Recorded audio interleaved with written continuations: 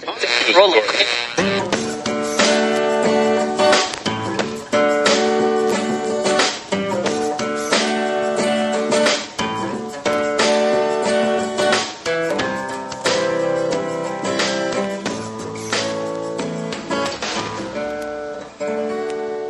as moderator for tonight's broadcast.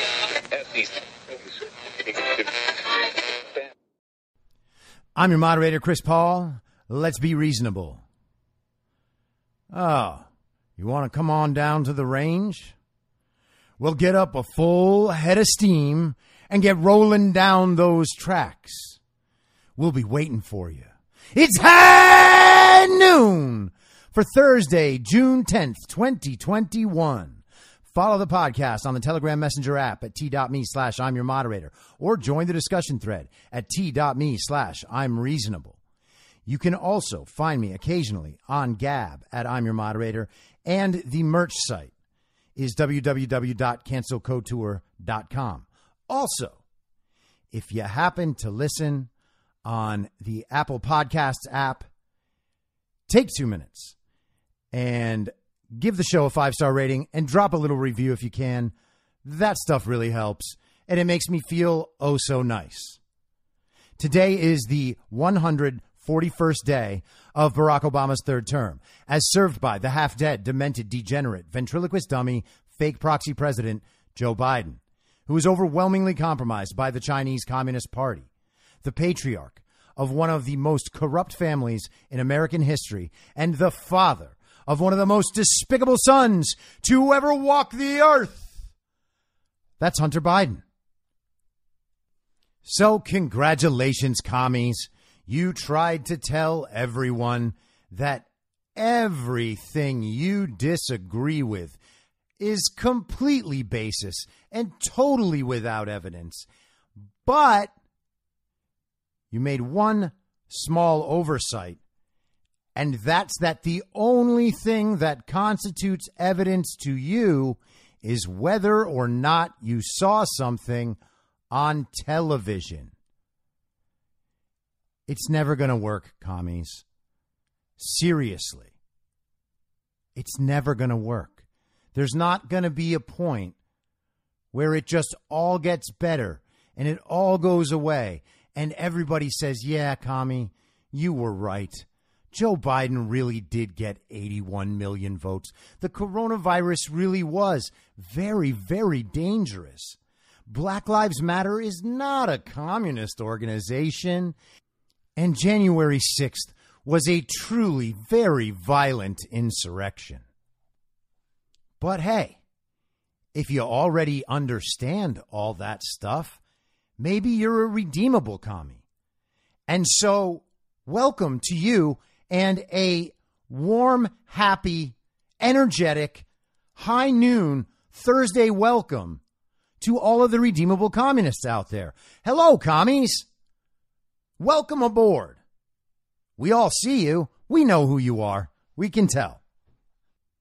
And for all the time you've spent broadcasting exactly who you are, you're probably reaching the point where you may regret it a bit. And that's okay. We've all been there. I certainly have. But those days are over, commie. There are no more points to be gained by pretending to support all the very stupid and evil things you support. So your best bet is to start reattaching yourself to reality and trying to understand how you could be so wrong about all of the most important issues that have ever faced you and your country in your lifetime. Because it's not random, it's not a mystery, and it's not an accident. You listened to liars because their lies made you feel good. And look where you are. You still don't feel good. Okay? There's a reason why people on the left are going absolutely insane every day. And all of us are just trying to figure out how to get this thing fixed. We're not the crazy ones, commies. We're not the ones detached from reality. But don't think that we won't welcome you back to America as soon as you decide to immigrate from that communist utopia you imagine is forming around you. It's not. It's never coming. Come back to America. Understand that you got tricked. Understand what you did wrong. Make amends with all of those people you were terrible to. Okay? They're not in a hate movement. That's you guys. They're not the ones who voted for a man whose political mentor was a Klansman. That's you guys. We're not the ones who abandoned our intellectual and moral responsibility for finding truth. That's you guys. You claimed everything was the science. You made a god out of a miniature petty tyrant because he had a D and an R in front of his name. And you liked how he seemed to be in opposition to Donald Trump. And you followed him for 15 months, believing everything he said. And it turns out that he's just a moron and a liar and completely corrupt. And you're still making excuses for him because he's still making excuses for himself. But I want to end with this question. You are now getting attacked. As you know, many state public health officials have quit their jobs over the last year because of the unrelenting attacks that have taken place. And now you're at the focal point. Now, I did not mean to cut at that point. That wasn't my plan. But I can't just let Chuck Todd say that, okay? The public health officials who have quit their jobs around the country have done so because of their own incompetence and corruption. Or they were bearing witness to incompetence and corruption and left because of that. One thing that didn't cause them leaving was unrelenting attacks. I have not read a single headline anywhere about a public health official being attacked. So what Chuck Todd really means is that anytime people disagree with an obviously corrupt and anti-scientific public health official and then express that and other people realize it and they make a story out of it because the people are actually really upset with the people, quote unquote, in charge, that's an attack. So really, there's no way to contest authority under the system that people like Chuck Todd and Anthony Fauci want. And what system do they want? Oh, yeah, it's communism. What is your level of concern that we're going to discredit public health officials to the point of, look at Russia. They actually have a good vaccine, and none of their citizens will take it because they don't trust their own government. Discrediting public health officials who are working in direct opposition to the science, to all common sense, and to the benefit of the people they are in that job to serve is one of the best things we can be doing.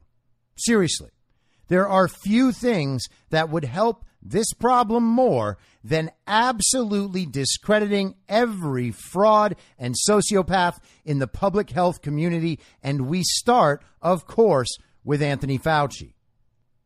And as for Russia and Russians not wanting to take the vaccine, even though it's a very good vaccine, probably has more to do with the fact that they weren't subjected to the same level of public health idiocy that America has been subjected to for the last 18 months. Perhaps they realize the reality that most of them aren't under any threat of dying from the coronavirus. Therefore, no vaccine is necessary. Right. It's very dangerous, Chuck, because a lot of what you're seeing as attacks on me, quite frankly, are attacks on science.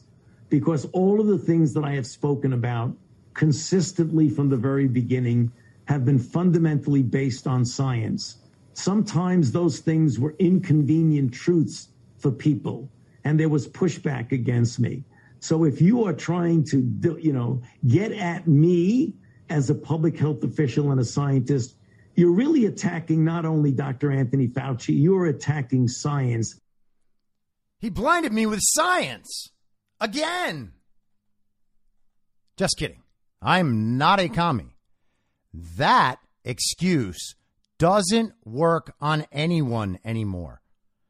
New polling came out today suggesting that up to 70% of Americans now believe that it is either true or likely true that the virus originated at the Wuhan Institute of Virology. That 70% of the people who are having regular thoughts about how Anthony Fauci has lied. And Anthony Fauci has lied. Anyone who doesn't believe that or understand that is either not looking, the dumbest person on earth, or lying. Okay? There's no other option. There's no option where a fully informed, intelligent person is telling the truth while defending Anthony Fauci. Those days are long past. But of course, that's not going to work for Anthony Fauci. So instead, now anyone who disagrees with Anthony Fauci, even if that disagreement is based on things he has said in public that are on video, relative to other things he said in public on video and his emails, what they're doing is attacking science. And since I know that's one of those no-no places that we're not allowed to go, maybe it's time that we all just admit that the institution of quote-unquote science, as it stands now, deserves to be attacked and destroyed. Okay? That is not the same as attacking science. The scientific method and science itself are two of the most important things in human existence. The science and the scientists and the institution of science, those things should be challenged absolutely all the time with no excuses made going forward, forever. Because we see what happens when we let a bunch of little bureaucratic dorks with power like Anthony Fauci make all the decisions. I have to say, though, I am impressed at the balls on this little evil Nazi doctor to even attempt what he is doing. To just tell everybody that going after Anthony Fauci for his obvious crime and corruption is somehow an attack on science. That takes cojones. And anybody that looks at what's going on clearly sees that. You have to be asleep not to see that. That is what's going on. Science and the truth are being attacked. Yeah. You've got to be asleep not to see that science and truth are being attacked whenever you talk about Anthony Fauci's very real emails that show him talking about how masks don't work, how asymptomatic spread isn't really a thing, about gain of function, about how the virus was likely manipulated in a lab. Oh, he just ignored that. No problem. You've got to be asleep. Anyone who's out there just like looking for facts and evidence and then forming hypotheses and then testing those hypotheses against the facts and the evidence and finding out if their hypotheses are true and then using that as a working theory until other evidence comes along, those people are definitely definitely attacking science. In fact, I bet none of them even know what the scientific method is. Oh, wait, I just described it? Well, that's crazy. I was using the scientific method to determine that Anthony Fauci was a liar, and the fact that my working theory that Anthony Fauci is a liar and a fraud is actually predictive of future Anthony Fauci behavior on an almost constant level. Man, I am attacking science.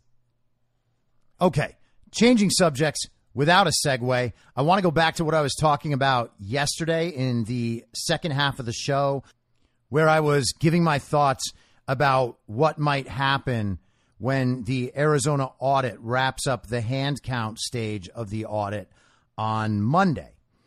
And if you didn't hear the episode, my general theory was premised on the idea that at the end of the hand count, they are going to have conclusively one major critical piece of evidence, and that is whether or not the number of physical ballots on hand equals the number of recorded votes for Maricopa County. And I actually finished my episode earlier than I usually do yesterday, which is why it was actually up on time. I always, by the way, just defending myself slightly because I'm a bit insecure about it, I always, almost always start recording 2 or more hours before high noon on the West Coast, which is when I ideally try to get the show out. Sometimes it just takes a really long time. Now that the episodes are longer and I'm not just blazing straight through. But yesterday I was so excited. I was like, got this thing done. 45 minutes to spare. I'm going to put this up, schedule it to go right at high noon West Coast, and we'll be good. And then not 10 minutes later, after I pre-posted the episode, we get news out of Georgia via Vernon Jones, who's out there visiting the audit, and via OAN and some other sources reporting it, that they expect the number of hand-counted ballots on hand to be substantially less than the 2.1 million votes that were recorded in Maricopa County, which means right away, immediately, and unquestionably, they know that the election was stolen, okay? Again, this is one of those things that is a little difficult to imagine and kind of manage in your mind because it's not all locked in, right? We can't say, oh, yeah, I definitely know that's true. And the Arizona audit has been very methodical with that stuff and trying not to release any sort of critical information that may make people doubt their results or doubt the integrity of the audit. And that's great.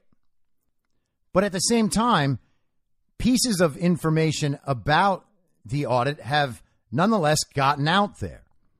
And this is as big a piece of information as you can get. This is the sort of thing that we might expect to have to wait until the report comes out in maybe mid to late July before we would know something so damning. But that doesn't seem like how this is going to go down. And when I saw that 10 minutes after I finished putting the show up yesterday, I was like, oh, well, I guess that clears out about 5 or 10 minutes of the argument I was making, because the argument I was making hinged on the fact that we would very likely find substantially fewer votes in Maricopa County than what they recorded. And I suggested maybe that's 1.9 million. Maybe it's 2 million. Could be 1.8 million. Again, I believe the number Seth Keshel quoted the other day was that the Democrats had created 300,000 new votes over what Hillary Clinton achieved in 2016. Joe Biden actually got 500,000 more votes in Arizona than Hillary Clinton did in 2016. So 300,000 in Maricopa County, totally plausible. Donald Trump increased his vote total in Maricopa County as well. And the population of Maricopa County did not increase by an amount that would suggest these mammoth new vote totals were even possible. So when I look at these numbers, it seems entirely plausible that 200,000 or 300,000 of the votes in Maricopa County were simply invented out of thin air. And if we find something between 1.8 and 2 million actual physical ballots, there's Joe Biden's win. It's not hard to see. So what happens at that point if this piece of information gets out, this one small piece of information that has now already been reported on? What happens if that gets out there? Everything has to begin, right? You can't just have that statement out there and then not start pursuing the people who were directly involved in that massive result-changing fraud.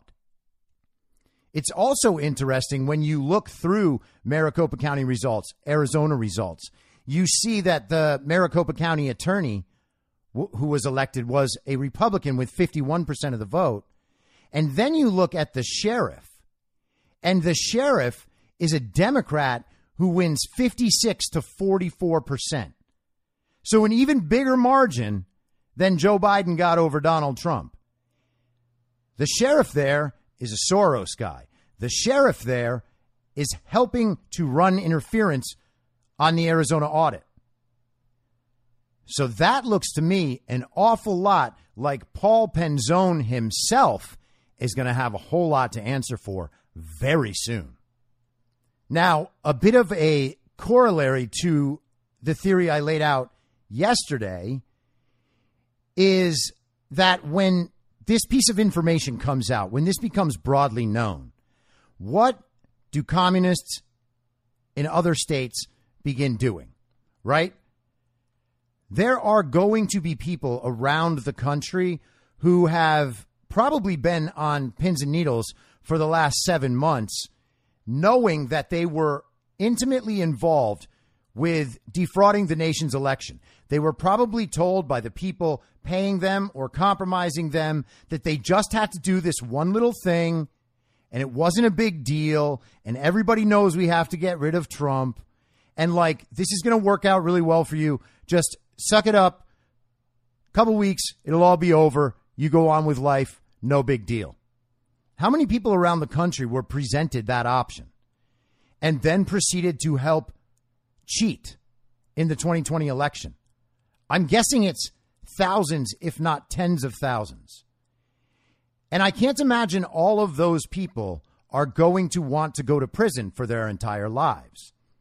So when you see a discrepancy like 100,000 or 200,000 or 300,000 votes, physical votes that simply do not exist, but were nonetheless introduced into the vote total that was certified by Arizona officials and then the Congress of the United States, what do?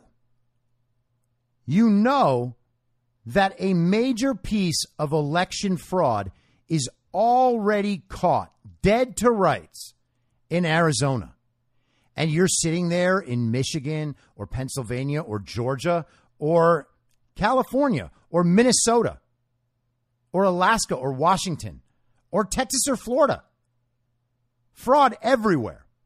And people know what they've done, right? Are you going to stand up and be a whistleblower and try to save yourself? Or do you still have some commie in your ear telling you that we're going to ride this out? Don't worry, we're going to ride it out. Yeah, it's been 7 months, and I understand the country all believes that the election was a fraud now. But hey, we're going to ride this out. Don't worry, we have our best lawyers on it, and they're going to shut it down. And if they don't shut it down, then the Department of Justice will shut it down. Or at the very least, we'll have the Board of Supervisors not comply. And hey, we've got the governor, we got the Attorney General, we got the Secretary of State on our side. We got all these people that are going to sign affidavits saying nothing went wrong. But none of that worked in Arizona. So what's your sales pitch to these people now, commies? What are you going to tell them? Hey, we've got it under control. You don't have it under control. People are going to go to prison for the rest of their lives. When this is all said and done, I wouldn't be surprised if we saw public executions. This is the biggest political crime in the history of the world, and it came on the heels of multiple other biggest crimes in the history of the world. And I'm talking about the Russian collusion stuff, 2 impeachments, COVID, Black Lives Matter, January 6th. All of these things are complete and total frauds. And they were all aiming at the same goal, which was tearing away the fabric of the United States so that it can be subsumed by global communism.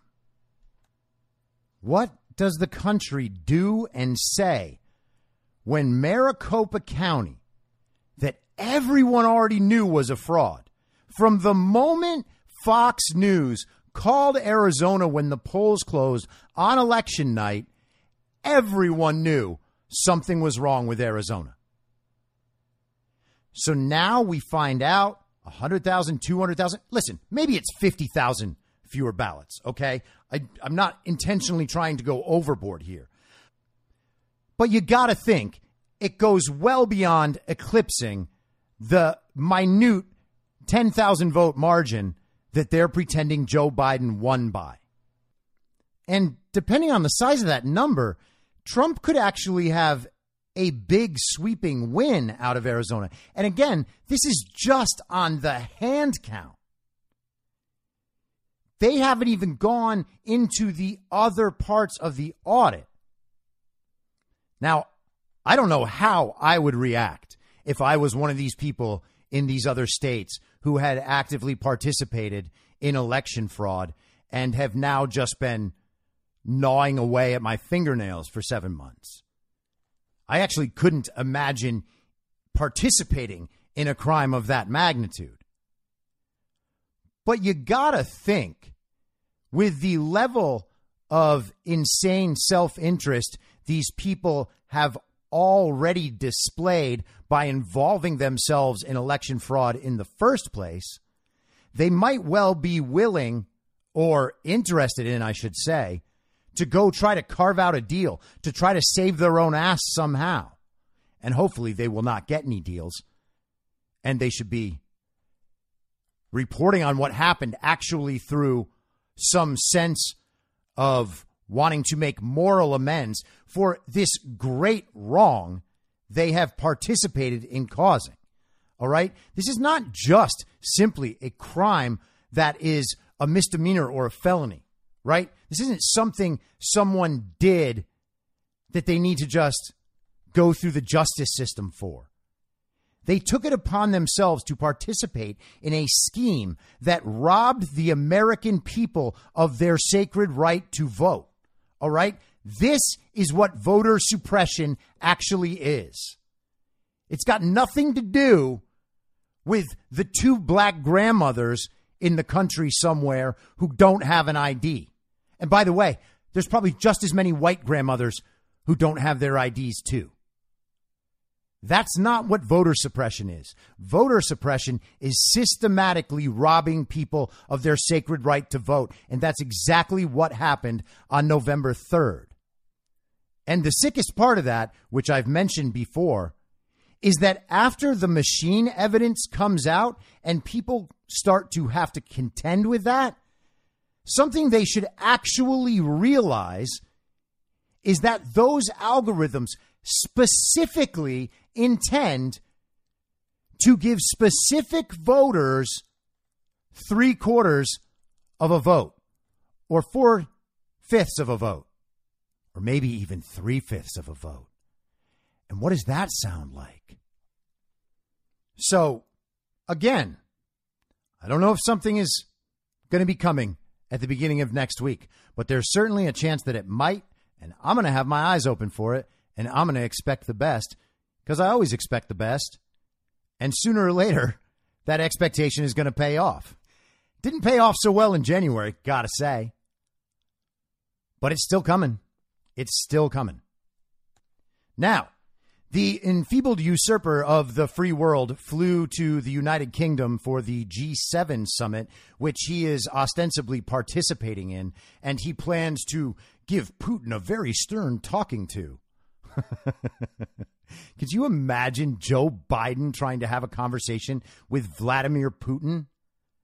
That would be like me having a conversation with all the commie Hollywood actors. Like, put us up on a debate stage. Like, let me sit there with any of them. And by the way, I'm going to invite these people on my show after this all gets wrapped up. You know, the whole election fraud thing. I'm going to say, hey, commie, do you still want to have a future in your acting business? Maybe you should come on my show and try to tell America how you were so wrong about such basic things and how you then took your incorrect and prejudicial assumptions, applied them to more than half the country, and then called them all racists and sexists and terrorists and rapists and sexual harassers. Come on the show. Sophia Bush, I'm going to invite her first out of anybody. And she can tell everybody what she meant when she was tweeting out that Trump supporters are domestic terrorists. I would love to have that conversation. But that would be like Joe Biden and Vladimir Putin having a discussion. Joe Biden is a brain-dead moron with dementia. Vladimir Putin is a cold-blooded killer who knows things. There is no way those two men are standing on equal ground in any conversation they might have.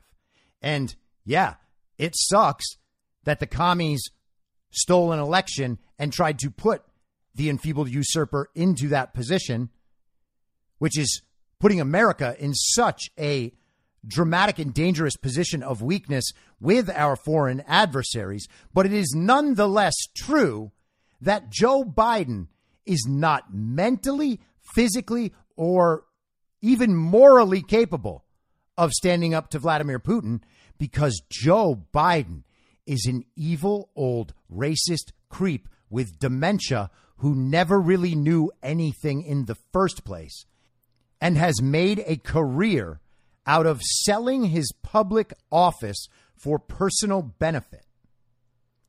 And just an aside, if you haven't seen Leo Terrell on Sean Hannity from 2 nights ago, I think it's Tuesday, June 8th, that the episode would have been on. Leo Terrell goes off on Joe Biden, basically saying he wasn't just mentored by a Klansman.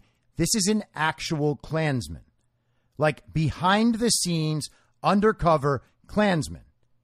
And that this is how the Klan has been trying to achieve power for the last 6 decades, let's say. Now, it would be good to have some hard evidence to back that up, but the circumstantial evidence certainly does. There is no evidence anywhere in history that Joe Biden has actually been concerned about the interests of minority populations in the United States. In fact, it's been directly the opposite, and every bit of evidence about this man indicates exactly what I just said. But anyway, this perverted old idiot shows up in the UK and stages a speech for himself that has all the physical makings of a Trump rally. He even had a plane parked alongside the rally so that all the shots before the speeches actually started featured the plane in the background, just like Trump. Except it wasn't Air Force One. But the enfeebled usurper of the free world goes in, and behind the podium are a bunch of soldiers and their families, and they're all in masks. And of course, Joe Biden has President Jill Biden speak first, and he stands behind her for the entire speech, just creepily peering over her shoulder, and he's masked. Joe Biden is fully vaxxed and wearing a mask in an airplane hangar whose door is open to the outside. Like the big door, the garage door for the airplane hangar, the hangar door. What's a hangar door called? Just a hangar door? Maybe. But Biden starts giving his speech, and keep in mind, this is the first time Joe Biden has spoken in front of a full room since COVID. He hasn't spoken in front of virtually anyone. His little car rallies are all subdued and easily forgotten about.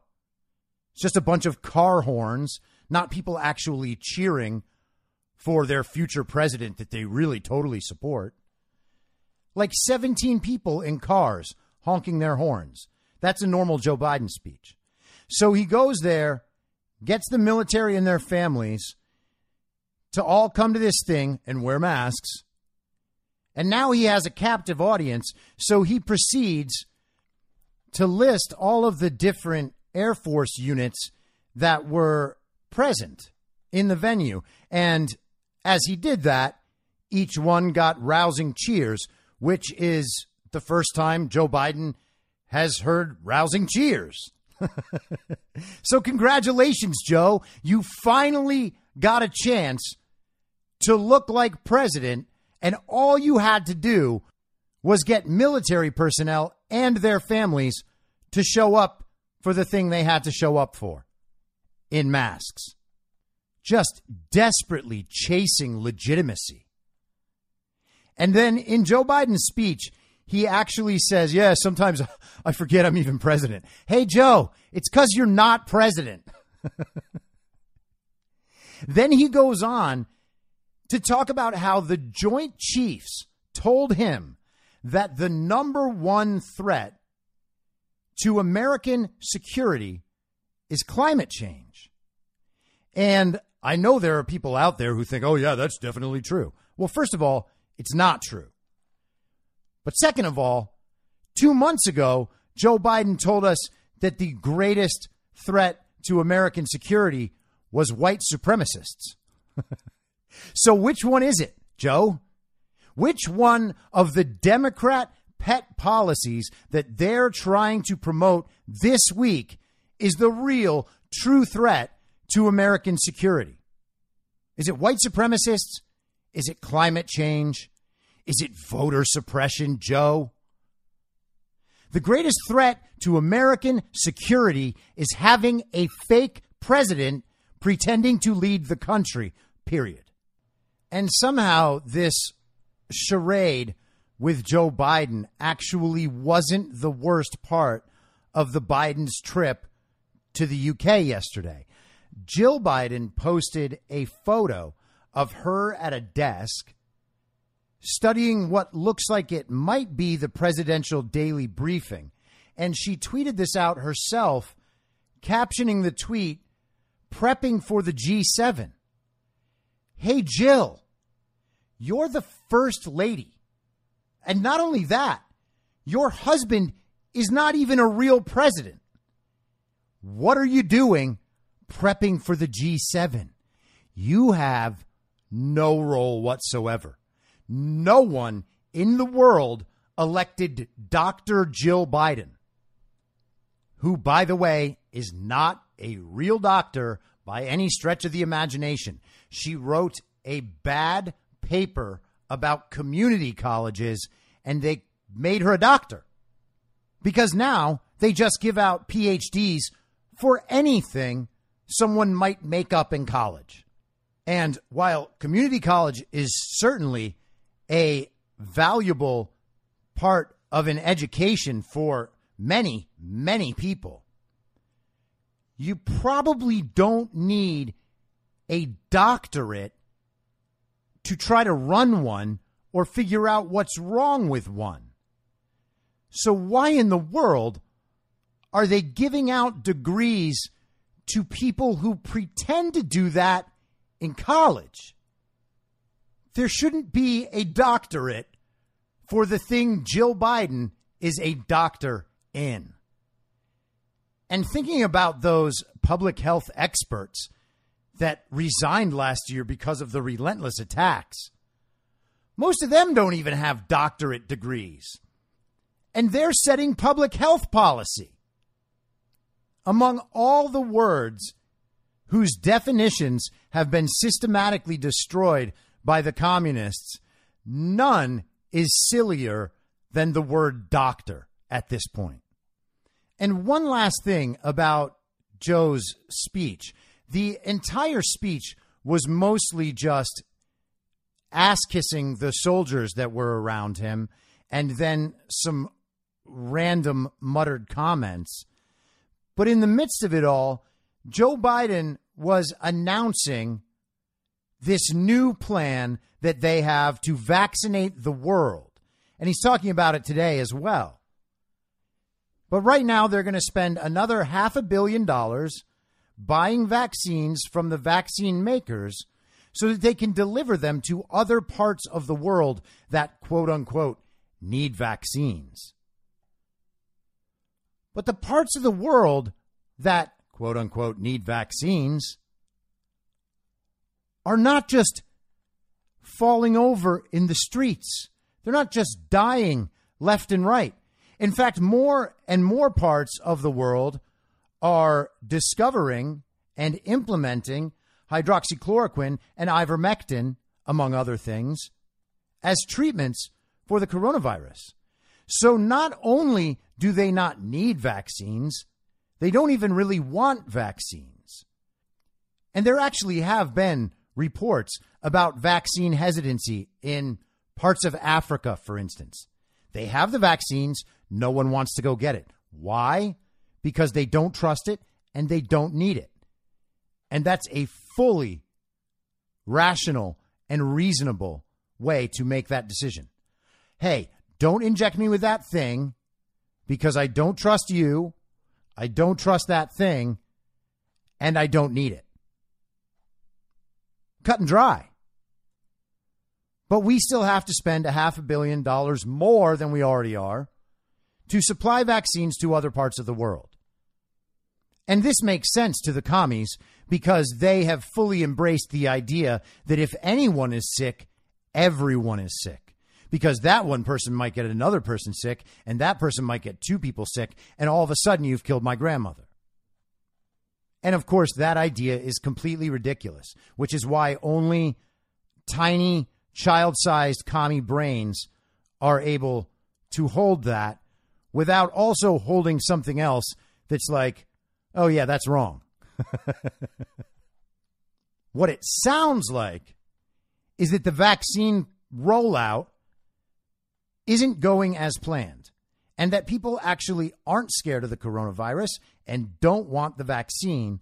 Therefore, the pharma companies are not getting what they expected out of the deal. So Joe Biden has to go ahead and take some American taxpayer money and give it to the pharma companies so that they're not disappointed in him. But enough about the enfeebled usurper of the free world. Let's talk about the media. A couple days ago on the info stream, t.me/I'm your moderator, I posted an article from Breitbart. This is Tuesday, June 8th. Explained. Breaking the news reveals tricks the media use to contort every story to fit their agenda. And this is something I have talked about relentlessly on this podcast for as long as I've been doing it. But this is just an incredible layout of what's really going on, the exact mechanics. And I think Alex Marlow did a great job in really getting to the root of all of this. And this write-up is by Hannah Blue? I don't know. Breitbart News editor-in-chief Alex Marlow's Breaking the News, Exposing the Establishment Media's Hidden Deals and Secret Corruption, details the tricks the media use to contort every story to fit their fixed agenda, also known as the rules to properly decipher the New York Times.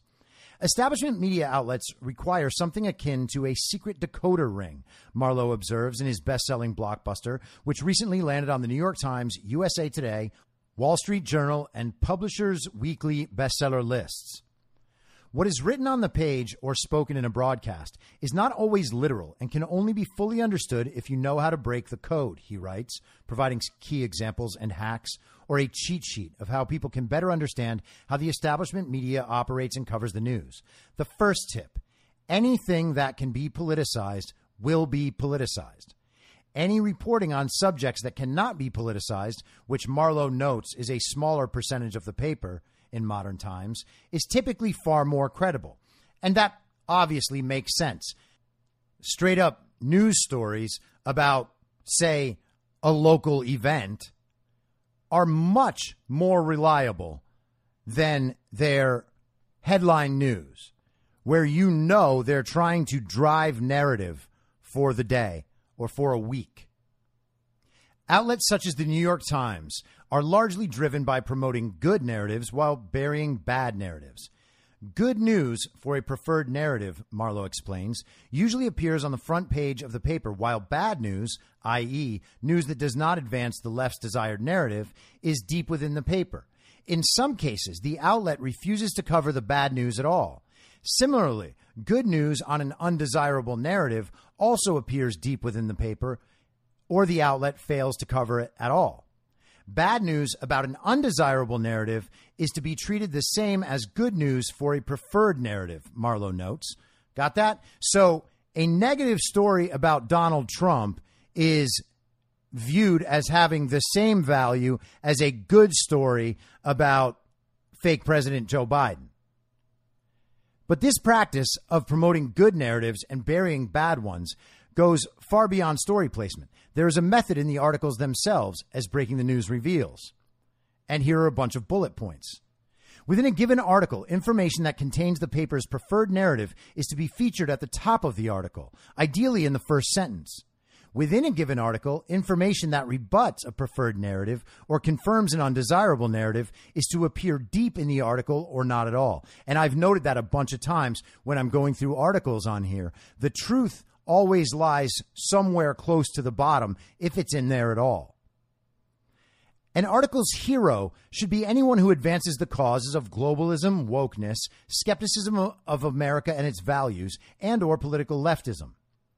Additional unofficial hero points are added or subtracted based on the hero's race, sex, and sexual orientation and or socioeconomic status.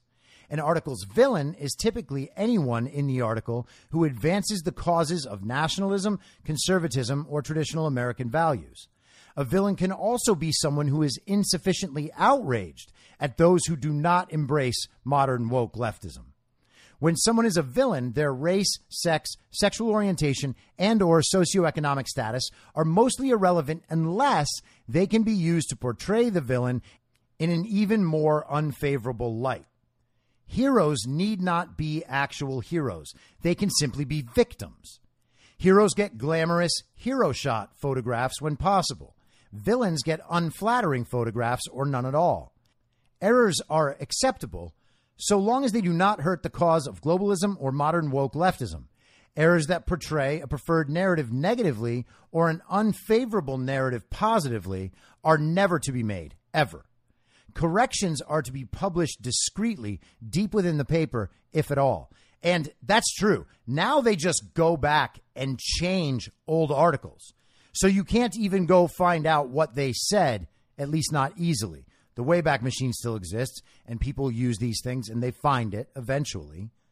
But this is just Orwellian memory holing here. Interestingly, Marlow notes that public acknowledgement of corrections or updates is not an intrinsically ethical decision. Rather, it is a strategic business decision, with outlets only drawing attention to their mistakes if it benefits the publication. If posting an update or correction mitigates further reputational damage from the mistake or it enhances the paper's brand, acknowledge the update, he observes. Within the articles themselves, the New York Times makes a point to highlight the worst moments of their featured villain in their stories, which happened to be President Trump and his allies over the last 4 years. Even if the negative attributes do not furnish a fair representation of their life and works. These negative attributes commonly include perceived sexism, racism, bigotry, or corruption in their past. Even if these claims have been discredited, they must be mentioned. And this is one of those really pernicious things you see happening so much, right? They'll still play clips of Donald Trump's speech about Charlottesville where they're pretending he actually said the both sides lie that they always tell. Or they will say things like, a man who has been accused of sexual harassment by 13 women. And of course, I'm talking about Andrew Cuomo. They basically pollute the conversation and then try to skew the viewer or reader's mind by reminding them that they think the person is guilty, whether or not they actually are. The New York Times does the opposite for its perceived heroes, failing to mention their negative attributes while promoting their best ones, even if it does not furnish a fair representation of their life and works. Unlike the story's villain, articles highlighting the story's hero must not mention any past instances of racism, sexism, bigotry, or corruption, Marlowe writes. And strangely, Joe Biden fits every single one of those. Racism, yup. Sexism, yup. The papers didn't even bother investigating the Tara Reade claims. Bigotry, obviously, and corruption, yes, all over the place. Do they ever mention it? No. If they were writing about Joe Biden the way they wrote about Donald Trump, every single article would say Joe Biden, whose son is credibly accused of corruption, selling his father's political office, and possessing compromising pictures of underage girls on his laptop. It would say that all the time. Like the same way that they always write QAnon, a group of crazy conspiracy theorists who believe in satanic blood rituals and that Hillary Clinton eats children. They'll say all that in every article to make people think like, yeah, that's crazy. I guess we could just ignore that. Those guys are all silly. They got no points. They don't know anything. It's always amazing to me when people who actually don't know anything and can't talk about anything believe that they know so much, or they believe that they can describe others as knowing absolutely nothing, while at the same time having very passionately held opinions about the subjects they admittedly know nothing about. And they will admit it. Like, if you start bringing up facts to them, they'll be like, all right, well, listen, this is not like one of my big priorities that I follow closely. Well, no shit, commie. The only priority you follow closely is how many likes you're getting on Instagram. And so I was checking out some news this morning and came across a very relevant article to everything we've been talking about. I've discussed it before. This is about the situation in Myanmar. And this article from CNN displays absolutely all of the characteristics we just talked about. So the headline is, Myanmar military junta charges Aung San Suu Kyi with corruption. This is by Helen Regan and Sophie Jong from today, June 10th. Myanmar's deposed civilian leader Aung San Suu Kyi has been charged with corruption by the country's military junta, state media reported Thursday, according to a raft of legal cases against the Nobel Peace Prize laureate. Got that? So that's a whole lot of setup in that one headline. So she was the civilian leader who was deposed in a military junta, even though she is a Nobel Peace Prize laureate. So now we know who the hero is, and we know the hero is also a victim, and we can also see who the villain is, which is the military. The new charge follows an investigation by the Anti-Corruption Commission into several accusations leveled at Suu Kyi. It found her guilty of committing corruption using her rank, the state-run Global New Light of Myanmar said. She was charged under the anti-corruption law, Section 55, and if found guilty, could face a maximum prison sentence of 15 years. Suu Kyi was overthrown from her position of state counselor and de facto leader of the country when the military seized power in a February 1st coup, right? So she was the legitimate leader of the country. The military staged a coup to take her out. She has been held in detention since then and charged with a series of crimes her lawyers and supporters consider to be politically motivated. Now, even that sentence is bananas, okay? She has been held in detention since then. Correct. She's being held in detention as the kingpin, let's say, queen pin of a vast election fraud scheme that would place her as the leader of the country. That's what she's being held for. She's charged with a series of crimes.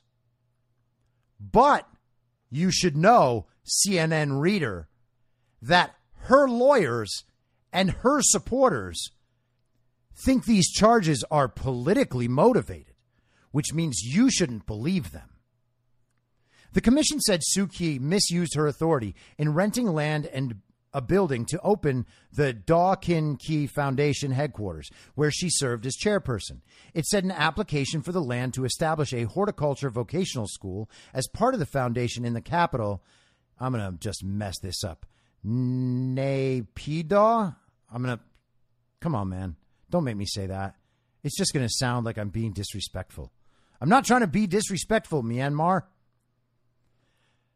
So it's a foundation in the capital, let's say, was not carried out in line with the procedures, but with her power and authority.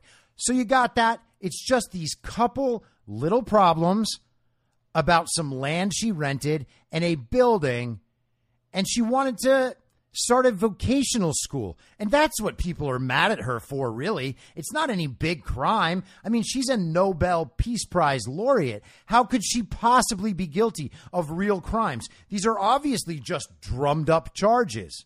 Got it, Kami? So, again, remember who the hero of this story is. It's the one who's under arrest. But wait a second. That foundation was started after Suu Kyi became part of the George Soros project, and the bank accounts of the Open Societies Foundation in Myanmar were actually seized. So maybe she wasn't just trying to start a nice foundation and a nice vocational school. Maybe there actually is a crime in there. And maybe, just maybe, George Soros was involved in funding the BLM Antifa counterparts in Myanmar who were rioting in the wake of Suu Kyi's removal. It's strange that CNN didn't go into that. It seemed like that paragraph was the perfect opportunity. The commission also said Suu Kyi illegally accepted $600,000 in cash as well as gold while in office. The accusation comes from an earlier complaint in March from a former Yangon regional minister. Oh, well, this is an old thing. I guess it's probably not true. Oh, wait, she did take all that money and gold while in office? Well, that's weird. Is she allowed to do that? No. So she might have actually committed crimes. I don't understand. I was told that this was a coup and that she was a Nobel Peace Prize laureate. Suu Kyi's lawyer, Kin Mong Zaw, hope I'm saying him right, called the cases of bribery and corruption absurd and groundless. My. That sounds exactly like the sort of thing that Katie Hobbs says, and that Brad Raffensperger says, and that Rachel Maddow says. And we know when they're saying it, they're always telling the truth. Everyone's claims are absurd. Man, I wonder how absurd the claim that there are 200,000 missing ballots in Maricopa County will be. I wonder if there's evidence for that or if it's just baseless. And here we go with some major hero worship. I've never met any statesman more honest and incorruptible as Daw Aung San Suu Kyi. She might have defects, but personal greed and corruption is not in her traits. Those who accuse her with greed and corruption are spitting towards the sky, he said. Well, that was extremely poetic. 3 other former officials were also charged with corruption, the Global New Light said. The case files were opened against them at police stations on Wednesday, the paper added. Suu Kyi has been charged with a series of crimes that include illegal possession of walkie-talkies and violating coronavirus restrictions during election campaigning last year. Her trial for these charges starts June 14th and is expected to wrap up by July 26th, according to her legal team. So she probably didn't do anything. She just had some walkie-talkies and she went outside without a mask. That's probably all it is. Thank goodness CNN didn't describe those claims further. Now, wait a second. There are other articles about this stuff. This one's from the BBC, who are definitely globalist and commie, but not as bad as CNN. In this article, it says Miss Suu Kyi is accused of accepting cash and gold in bribes and faces up to 15 years in jail if found guilty. She faces 6 other charges relating to alleged illegal imports of walkie-talkies. Well, that's weird. I was told she was just possessing them. And inciting public unrest, which is, in fact, what she did. And it also says here that she's been under house arrest, and little has been seen or heard from her apart from brief court appearances. Man, that's so strange. This CNN article, it makes it sound like she's been in solitary confinement or something. Gosh, this is weird. I mean, they wouldn't just lie to us, would they? Separately, Suu Kyi is accused of violating the Official Secrets Act and, if found guilty, faces a maximum of 14 years in prison. Oh, the Official Secrets Act. That sounds more severe than her problems with renting a building for her foundation and possessing walkie-talkies. That's weird. It's strange that they didn't say this up closer to the top of the article and instead had me read all those nonsense things first and then put a huge picture in between that first part up top and this part down at the bottom. The military, led by General Min Aung Hlaing, hopefully, seized power after claiming widespread voter fraud during the November 2020 election, which saw Suu Kyi's National League for Democracy party win a landslide in a second term in government. The previous election commission denied any voting discrepancies had taken place. Oh, man. Got it. So the military detained her because of widespread voter fraud, and she's intertwined intimately with George Soros and the cause of global communism, but she's being held over illegally possessing walkie-talkies and some typo on her lease, probably.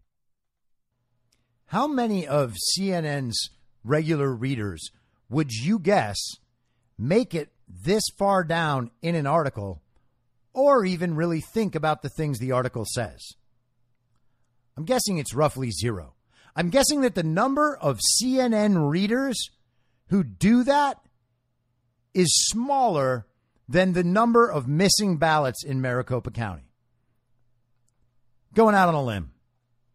The 4 months since the coup has been marked with widespread bloodshed and violence as the junta cracked down on nationwide pro-democracy protests, a prolonged civil disobedience movement, and more recently, the emergence of people's resistance fighters who are taking up arms against junta forces. If you want a prediction about how they're going to cover things in America in a couple of months, here we go. Widespread bloodshed and violence as the junta cracked down. Got it? So it's not that George Soros's band of communist BLM Antifa-style domestic terrorists were increasing their domestic terrorism and then dealt with appropriately. It's that the military junta went out and started causing all the violence by disrupting mostly peaceful protesters. Pro-democracy protests at that. All of these people are just trying to protect democracy, just like Katie Hobbs, just like Brad Raffensperger, just like all the commies in Congress who are trying to pass H.R. 1. They're just trying to protect democracy. They're not trying to make sure that a fraudulent election is upheld with their preferred candidate taking office. And now they have People's Resistance Fighters, which are armed, and they're taking on the military there. That sounds an awful lot like George Soros is trying to spark a civil war in Myanmar so that no one actually finds out about the election fraud schemes these communist globalists have been running across the entire world. More than 850 people have been killed by junta-led security forces, and 5,941 have been arrested since the coup, according to advocacy group Assistance Association for Political Prisoners. Among them are protesters, activists, journalists, celebrities, government officials, as well as children and bystanders. Got that, CNN readers? Take note of the sorts of people that got detained in this situation. I wonder why celebrities would be detained. I wonder if it was because they were involved with the rigging of the election. I wonder if celebrities have intimate contacts with the politicians there, just like they have them with the politicians here. Isn't that strange to think about? What a weird parallel. And oh, wait, what's this? The advocacy group that is reporting on the crimes of the military junta that staged the very violent coup. The advocacy group is called the Assistance Association for Political Prisoners.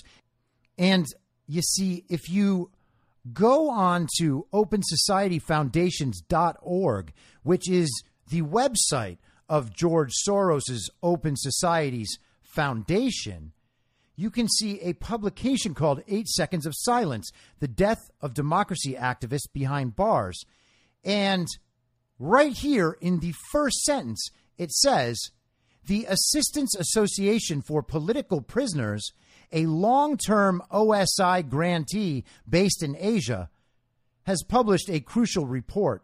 And then it goes on and on and on. But right there, we have a Soros candidate stealing an election, accused of corruption and taking bribes from Soros for her foundation. And then you are getting the reporting about what is happening to the Soros-funded protesters, which are really just anarchists, domestic terrorists, and violent communists, from another organization that George Soros funds. Got that? How many times was George Soros mentioned in that article? How many times? 0. So what we have here is a perfect blueprint for what George Soros does to countries and what global communism does to countries. And by the way, Suu Kyi is good buddies with Barack and Hillary. And they're all on her side, which is why the media is all on her side. And why are they on her side? Has it been their life's work to have a free and open democratic republic in Myanmar? No, of course not. They care about this because George Soros cares about this. They are all aligned on everything. Okay? Myanmar is a preview, and it should be taken that way. Hopefully, our military will not have to face violent protests, and hopefully the military won't have to be involved. That will be ideal. It would be wonderful if the Democrats do not try to start a civil war after the election fraud is exposed. That is what we can all hope, and we have to hope that the military is preparing for that eventuality. But what we just read is an article that is 100% about political corruption initiated and directed by George Soros and global communists. And the article only tries to describe Suu Kyi as a political prisoner who is being treated wrongly after a military coup has taken away her legitimate leadership of her country. That is what we are given by our mainstream media. I'll be back tomorrow at the same reasonable time on the same reasonable podcast network. I don't have a network. Masks and lockdowns don't work. These people lied to you about a pandemic, and Joe Biden will never be president. Goodbye. Whether you're a total newbie to podcasting or even if you've had a show before like me, you know how intimidating it can be to start your show. The tech side especially can be daunting. That's why I'm so grateful Anchor exists. If you haven't heard about Anchor, it's the easiest way to make a podcast. They knock down all the barriers to entry. Let me explain. First off, it's free. I don't know how or why, but I'm happy about it. The platform's great. There are creation tools that allow you to record and edit your podcast right from your phone or computer. Anchor will distribute your podcast for you so it can be heard on Spotify, Apple Podcasts, and many more. I can't even begin to describe how much easier it was to get my show on all the major platforms this time than it was a few years ago. You can make money from your podcast with no minimum listenership. That's right. You build your show, you make money. It's everything you need to make a podcast in one place, and the company is committed to the success of its content creators. Go download the free Anchor app or go to anchor.fm to get started. Thanks for listening. Please follow the podcast on Instagram and Parler at I'm Your Moderator. Soon I'll be up on Rumble with a video aspect. In the meantime, if you'd like to support the show, I have a Substack, imyourmoderator.substack.com, where you can donate. Or you can donate at anchor.fm by searching Be Reasonable with your moderator, Chris Paul. I hope to see you soon. Back out on the range.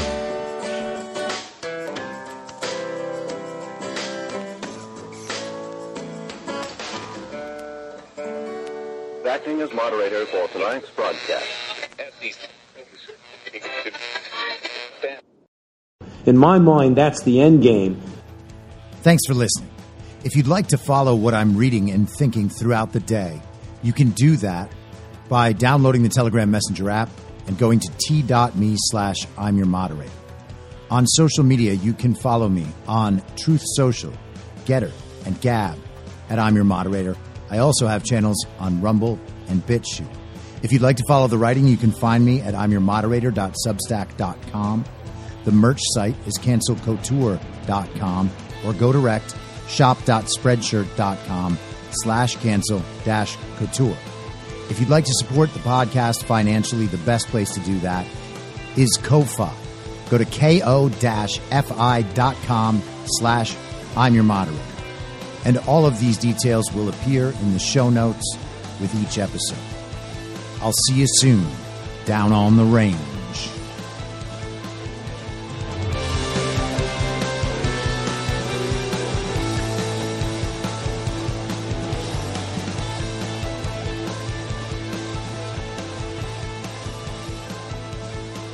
It's